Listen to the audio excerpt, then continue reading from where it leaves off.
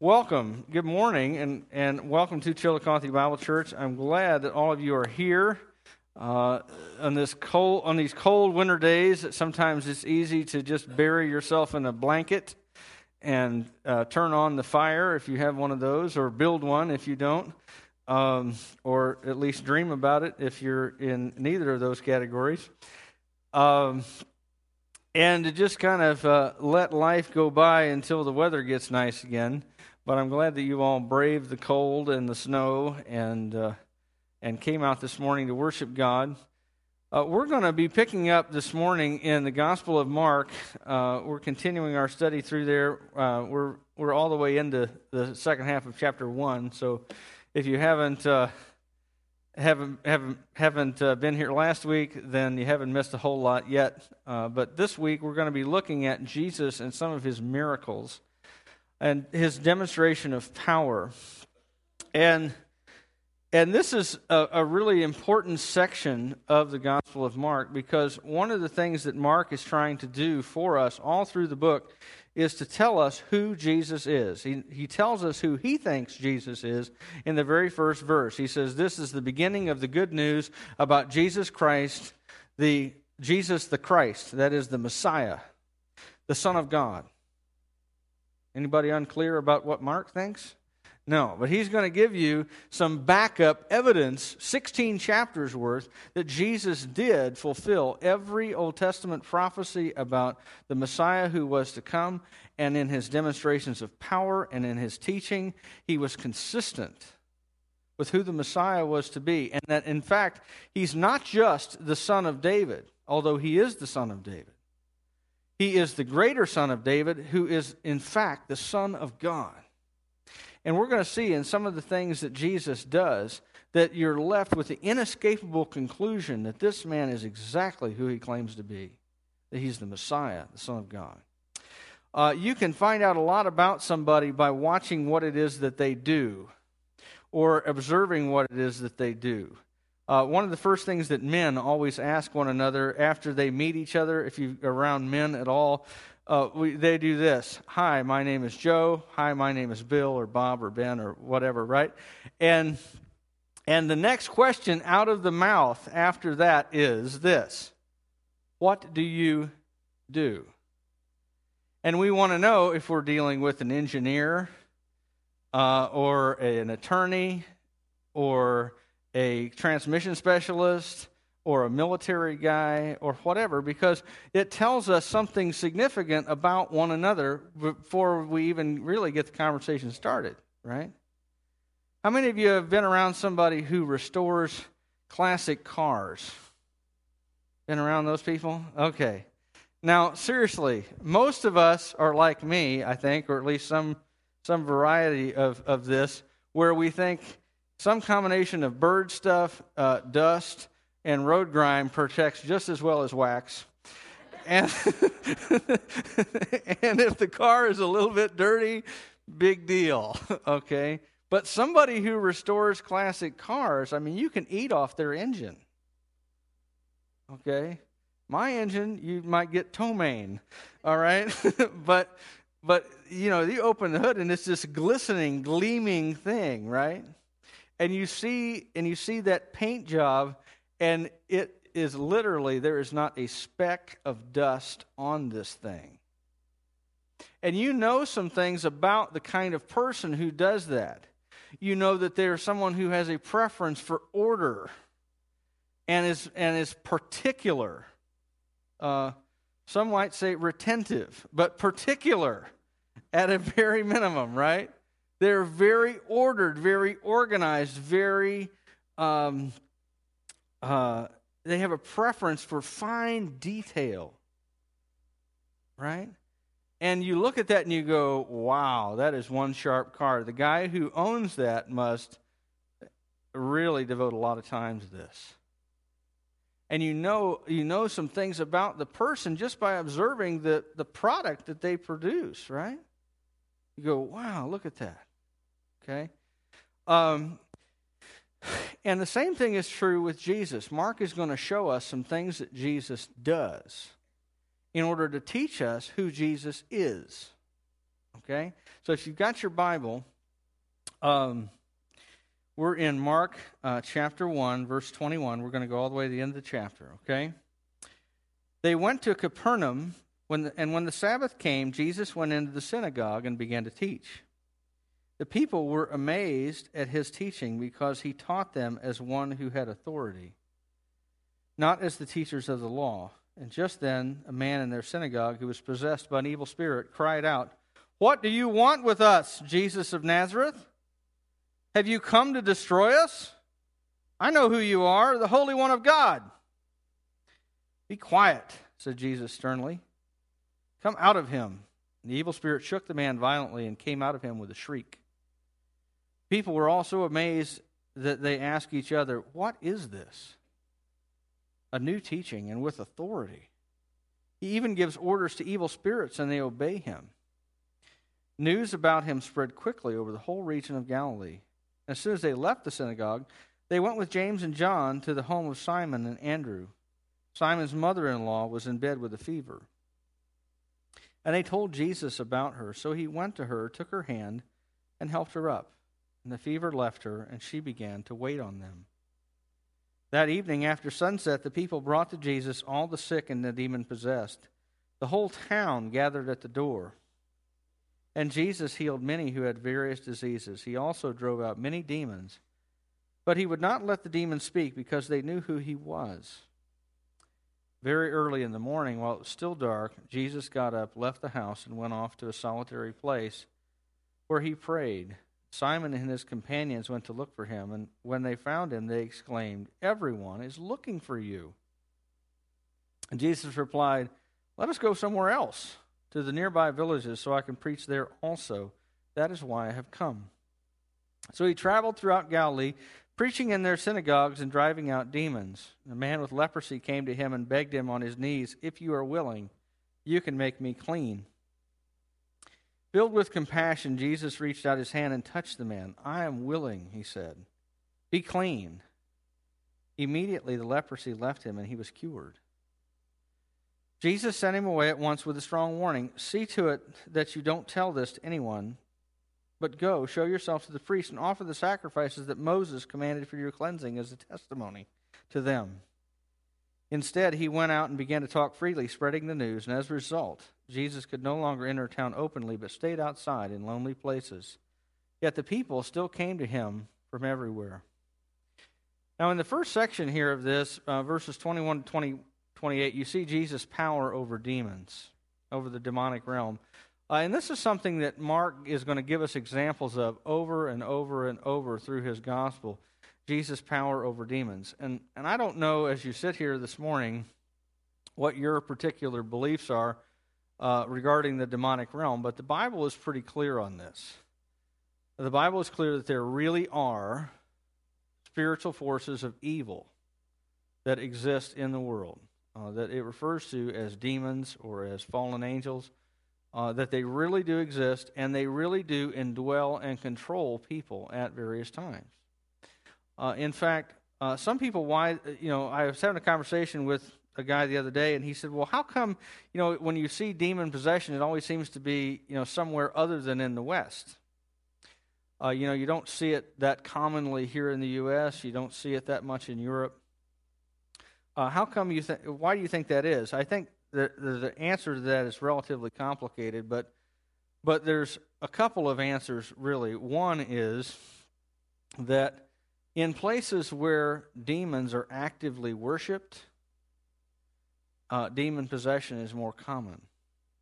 And so you see it more commonly in places where that occurs. The other thing I would say on that is this, is that Satan and his demons, I believe, are very adaptable, and they're kind of like a giant multinational company, that has branches everywhere. And they don't care what product you're buying as long as you're buying, right? And so you might not have a bunch of takers for a product called Satan Incorporated, Bow Down to a Demon, here in the West, right? You do have some people who do that, but it's not a majority of people. In certain other places, you do have that, where people pray to the rain god or the storm god or the god of the trees or of the rocks or of diseases or whatever, and they pray to this deity not knowing, or maybe even knowing, that it is a demon that's behind that idol that they bow down to. And so in those places, that kind of activity is more common. Here in the West, Satan has a different set of tricks, right? He has things like consumerism that he can get people wrapped up in. And it's just as much of an idol with just as much of a demon behind it. But no one's bowing down to, the Chase Bank Gold Card, right? At least not most of us aren't doing that, right? But it doesn't matter which poison you drink as long as it's poisonous, right? As far as he's concerned, he doesn't care. But in Jesus' day, you see people, and even today, you see people who are demon-possessed. And I don't think, there are some people who say, well, no, this is just ancient first century AD lingo to talk about some serious mental problems like multiple personality disorder or schizophrenia or something like that. They're not actually demon-possessed. No, the Bible says they're demon-possessed. And the Bible distinguishes between people who are ill and people who are controlled by evil. And this person is demon-possessed. And here's the point of this passage. That's a lot of background, but here's the point. That Jesus, whenever there's an encounter between Jesus and the demonic realm against the spiritual forces of evil at work in the world, Jesus always triumphs. Always. Why? Because he's God. That's why. If you look at this a little closer, Jesus is with his first disciples, and they're in a village called Capernaum. I found out this week that Capernaum is actually a compound word that's two Greek words, Kepher Nahum, okay? The village of Nahum. Nahum is the Old Testament prophet who wrote the minor prophet book that bears his name. They're in the village of Nahum, and they go there because that's where Peter lives. Peter and Andrew are there as part of Jesus' first disciples, along with James and John. And the four of them go back to Capernaum, and the Sabbath comes. And so Jesus goes to the synagogue. Now, this in itself is not unusual. Jesus went to the synagogue a lot. But the fact that he's teaching indicates that he has gained something of a reputation as being a qualified teacher. Because you wouldn't ordinarily be invited to speak at a synagogue that you're not from. Remember, Jesus grew up in Nazareth, unless you're a person of some reputation. And so Jesus walks in, and he's immediately invited to start teaching, and he does. And his teaching is very interesting because it says, people were amazed because he taught as one who had authority, not as their teachers of the law. And maybe that confuses you, but if you read the Talmud, which is the record of the Jewish tradition of the rabbis, you can still buy a copy. It's multi-volume and very lengthy. But what you read is this back and forth. You have an issue presented, and then what do the rabbis say? And you'll get this. Well, Rabbi Hillel says, do thus and so. Rabbi Shammai says, do thus and so. And you get into citing these various authorities. Jesus doesn't say, well, Rabbi Hillel says, Rabbi Shammai says, Rabbi so-and-so says, Rabbi Hezekiah says. No, he doesn't say that. He says, I say to you. Or let me give you a little Sermon on the Mount. You have heard that it was said to the men of old, thou shalt not murder, but I say to you. He's teaching as one who possesses in himself inherent authority. And so people are like, who is this guy? Who does he think he is? He's some carpenter's kid with a shady personal background out of Nazareth. And here he's saying, but I say to you, like he's one of the leading rabbis that's ever been. And then an interesting thing happens. This man stands up who's demon-possessed, and the demon starts to talk through the man and says, "What do you want with us?" Meaning apparently there's more than one residing within this fellow. Jesus of Nazareth, have you come to destroy us? I know who you are. You're the Holy One of God. Now, Jesus does not want a demon's character witness. Okay? I mean, it's like having Al Capone stand up for you at trial. He's a good guy, I swear. Jesus does not want a demon's character witness, so he says, "Shut up. Be quiet. Come out of him." And immediately the demon leaves. And Jesus does this for two reasons. Number one, he does this to show compassion on this man, because being afflicted by a demon is not a good thing. This is not something that should be on your bucket list before you go out. Okay, this is a terrible, horrible affliction to be controlled by something this evil. And so he shows compassion on this man. But the other thing that he is doing is he is backing up his claim to authority. And people take notice. See what they say? What is this? A new teaching that has authority. Even the evil spirits obey him. Because notice what Jesus does. There were exorcists that were around in Jesus' day, and a lot of them, they had these magic spells and stuff they would go through, and all this incantation and mumbo-jumbo and abracadabra that they would say, right? And Jesus doesn't do any of that gyration. He just says, "You, out of that man." And the thing comes out. And people are impressed. I mean, this is impressive stuff, right? It's the Sabbath, remember? And so people have to celebrate the Sabbath. They're there to worship. After this happens, the word kind of goes around town. I mean, if you had seen this, would you be impressed? I would be impressed. Word goes around town. Capernaum's a city of about 10,000 people at this time. And word gets around. And they say, "This guy can heal people. I mean, right now, heal people."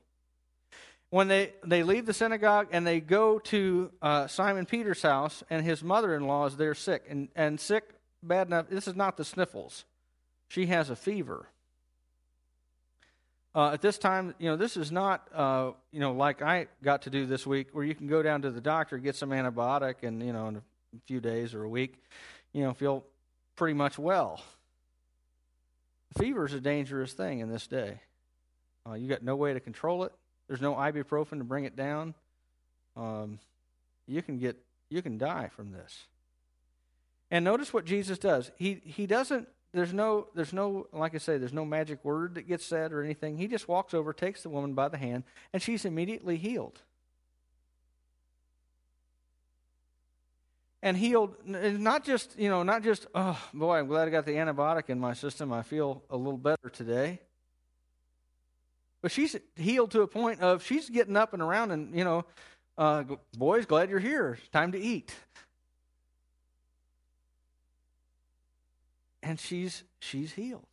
And then right after this, of course, they wait until the sun goes down, so it's the next day, because under the Jewish calendar, the day went from sunset the previous evening till sunset the next day. And so the Sabbath ends at sunset. And people can travel again. And so once they are free to travel again, they get all the sick people they can find and take them to Jesus. And Jesus is healing people right and left. And there's lots of demons that are possessing people, and all of a sudden they're leaving. People are getting cleansed. And this goes on apparently for a while. It says that everybody in town came out to see him. I don't know that that's a literally true statement. I mean, it's probably accurate in the sense that there were probably several hundred people that did come to get cleansed or get healed by Jesus. And this goes on, I'm guessing, into the night for several hours. But the next morning, what do you see Jesus doing? The next morning, Jesus is up before dark. I mean, before daylight, while it's still dark, Jesus gets up, he leaves the house, and he goes off to find a solitary place, some place where nobody's around to find him, so that he can have some time with his Father to pray. And I think that's significant. Because here Jesus is at the beginning of his ministry. He's experiencing phenomenal success. There's no one who's opposing him yet. And at precisely those times, it's awfully easy to just sit back and enjoy the ride. Right?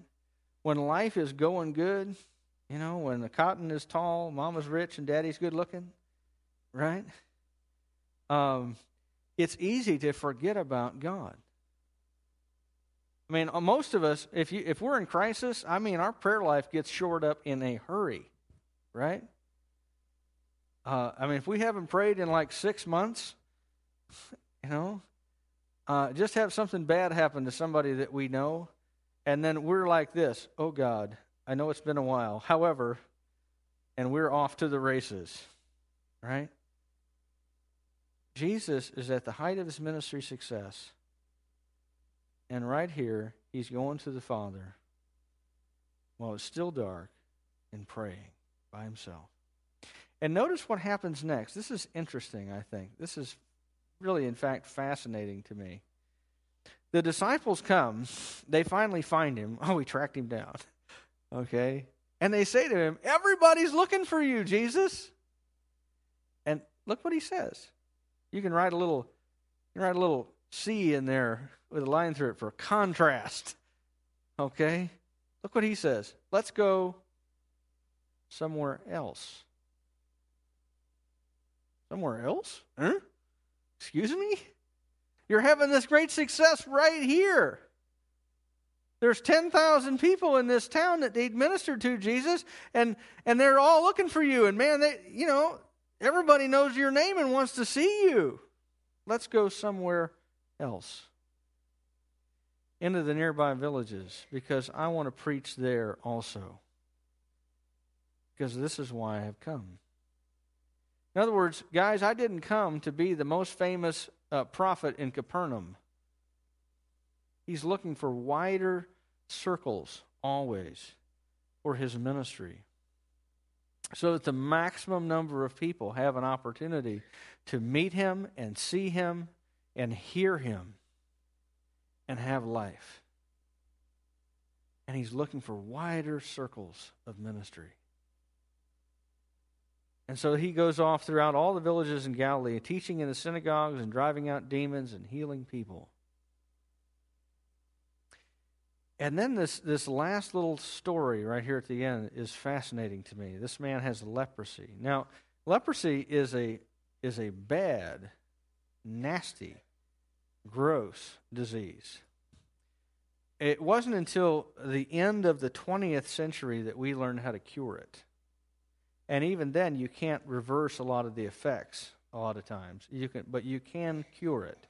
But it's a multi-drug therapy, I found out, that takes over 12 months of taking this medication every day to get rid of this disease. Here comes this man. And by the way, leprosy, if you were an Israelite, leprosy was a very nasty disease, because what it meant was that you were not allowed to enter the temple and worship. There were certain conditions that you could have and still be acceptable before God. But leprosy was one that cut you off from your relationship with God. You were not allowed to go into the temple and worship at all if you had leprosy. In fact, you were to live outside of town, away from everybody, and when anybody approached you, you were to say, unclean, unclean.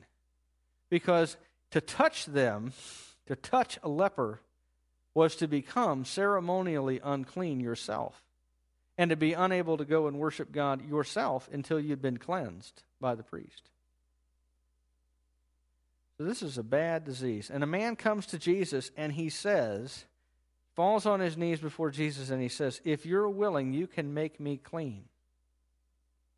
Notice what Jesus does. He reaches out and he touches this leper. Risky thing. Because a Jew never did anything that would make themselves, excuse me, never did anything that would make them ceremonially unclean and unable to go to worship. He reaches out and touches this man and says, I'm willing, be clean. And the man is healed. Did Jesus become ceremonially unclean? I don't think so, because the leper got healed in the instant that Jesus touches him.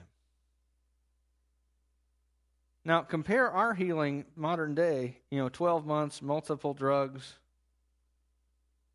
Got to take them every day for a year to get healed of this thing. And even then, you don't reverse the effects. Excuse me. To now Jesus says, be clean. The guy is healed. Now let me tell you how significant this was. There are only 3 instances of people in the Old Testament that have leprosy that get healed. 3 instances. There's Moses. Moses, when he's standing at the burning bush, God gives him 2 signs. He says, 3. He says, cast your staff down, it will become a snake. He does that one before Pharaoh. Touch the water with your staff, it'll turn to blood. He does that one before Pharaoh. That becomes the first plague on the Nile River. There's another one that Moses does before God, but does not do, or at least it's not recorded that he does before Pharaoh, and that's this. He says, stick your hand into your cloak and pull it out. And his hand has leprosy. He says, now stick it back in and pull it out. And he's cleansed. That's one. Second one, Aaron and Miriam lead a rebellion against Moses at one point. And God calls the 3 of them, Aaron, Moses, and Miriam, to the tabernacle to stand before him. And they go in and they talk to the Lord, and when they come out, Miriam has leprosy.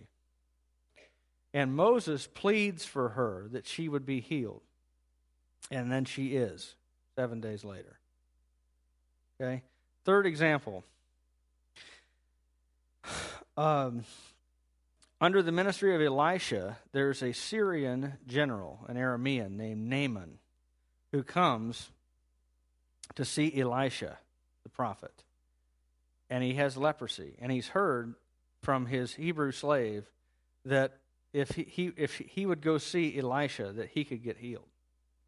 And so he does. And Elisha tells him, go and wash yourself 7 times in the Jordan, and you'll be healed. And he says, oh, come on. The rivers in Damascus are better. And his servant finally convinces him, if the man of God had asked you to do some ridiculously complex thing, wouldn't you do it? Well, yeah. Well, why don't you go and wash in the river and see what happens? And Naaman gets healed. But in each case, it's God who heals the person of leprosy. It's not Elisha. It's not Moses. It's God who heals. And so the Jews held that only God could heal someone of leprosy. So what happens here is incredibly significant. This is regarded, in fact, by the Jews as one of the messianic miracles. There were 3 of them. This is the first one. Another one is the healing of a person born blind, that the Messiah would be able to do because he was from God. And Jesus tells the man, don't go blab, go to the priests. Show yourself to the priests and offer a sacrifice. Why? As a testimony to them. Going and offering the sacrifice, because this sacrifice that you offered as a person who had been healed of leprosy did 2 things. Number 1, before you could offer it, you had to be examined by the priest in total. You had to disrobe before the priest and show that there's no leprosy on your skin. Now that's a little uncomfortable, but you had to prove that God had healed you. And then so then the priest would certify that you were now able to go before God and worship. And then you offered sacrifice as a way of doing two things: thanking God for healing you, and number two, reinitiating your relationship with God, which was through sacrifice. And you'd been cut off before, now you're restored. And the other thing that happened was this, that since no one had ever been healed of leprosy apart from Naaman, Moses, and Miriam, the Jews had a tradition written into their rabbinic tradition that anybody who got healed, if that ever happened, that immediately they were to send a delegation of priests to investigate who did the healing. Because, again, they held that this was something only God could do. And that God's messenger, the Messiah, would also be able to do it. So what does this point to? That Jesus is the Messiah. He says, go and show yourself to the priest. Now, the guy doesn't do that. He goes and blabs to everybody and never apparently offers the sacrifice he was supposed to. And because of that, Jesus is mobbed by people, as you might imagine. But the point of Jesus healing this guy was not just for his healing, although it's that, certainly, but also to show to the priesthood, I'm the Messiah. I'm the one who was to come. Excuse me. Now, we're running short on time, so I want to land this sucker, okay? And talk just briefly about Jesus and you, okay? Three things. Number one, Jesus preaching had power. He had authority. He has inherent authority, not borrowed authority, authority in himself. Let me ask you a question. Does Jesus have authority in your life? His teaching has authority inherently. But does it have authority in your life? Or are there some areas that you will let Jesus rule over and other areas that you do not? Be amazed how common that is among people who claim to be followers of Jesus. That we let Jesus have 1 through 5 on our list of things that we do in our life, but not 6 through 10. Because I don't really want to submit to what Jesus has to say on that. Does Jesus have authority over your life? Secondly, are you seeking the Father daily? Every day. You know, the Bible says pray without ceasing.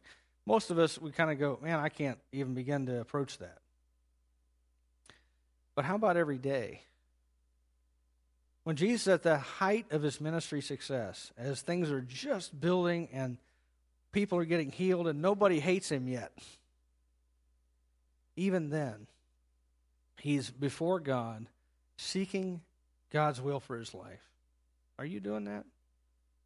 Because I submit to you that if Jesus needs to pray, I need to pray. Amen? Okay. Last thing. Are you always looking like Jesus was for wider opportunities for ministry? Or are you content to celebrate past success and current ministry?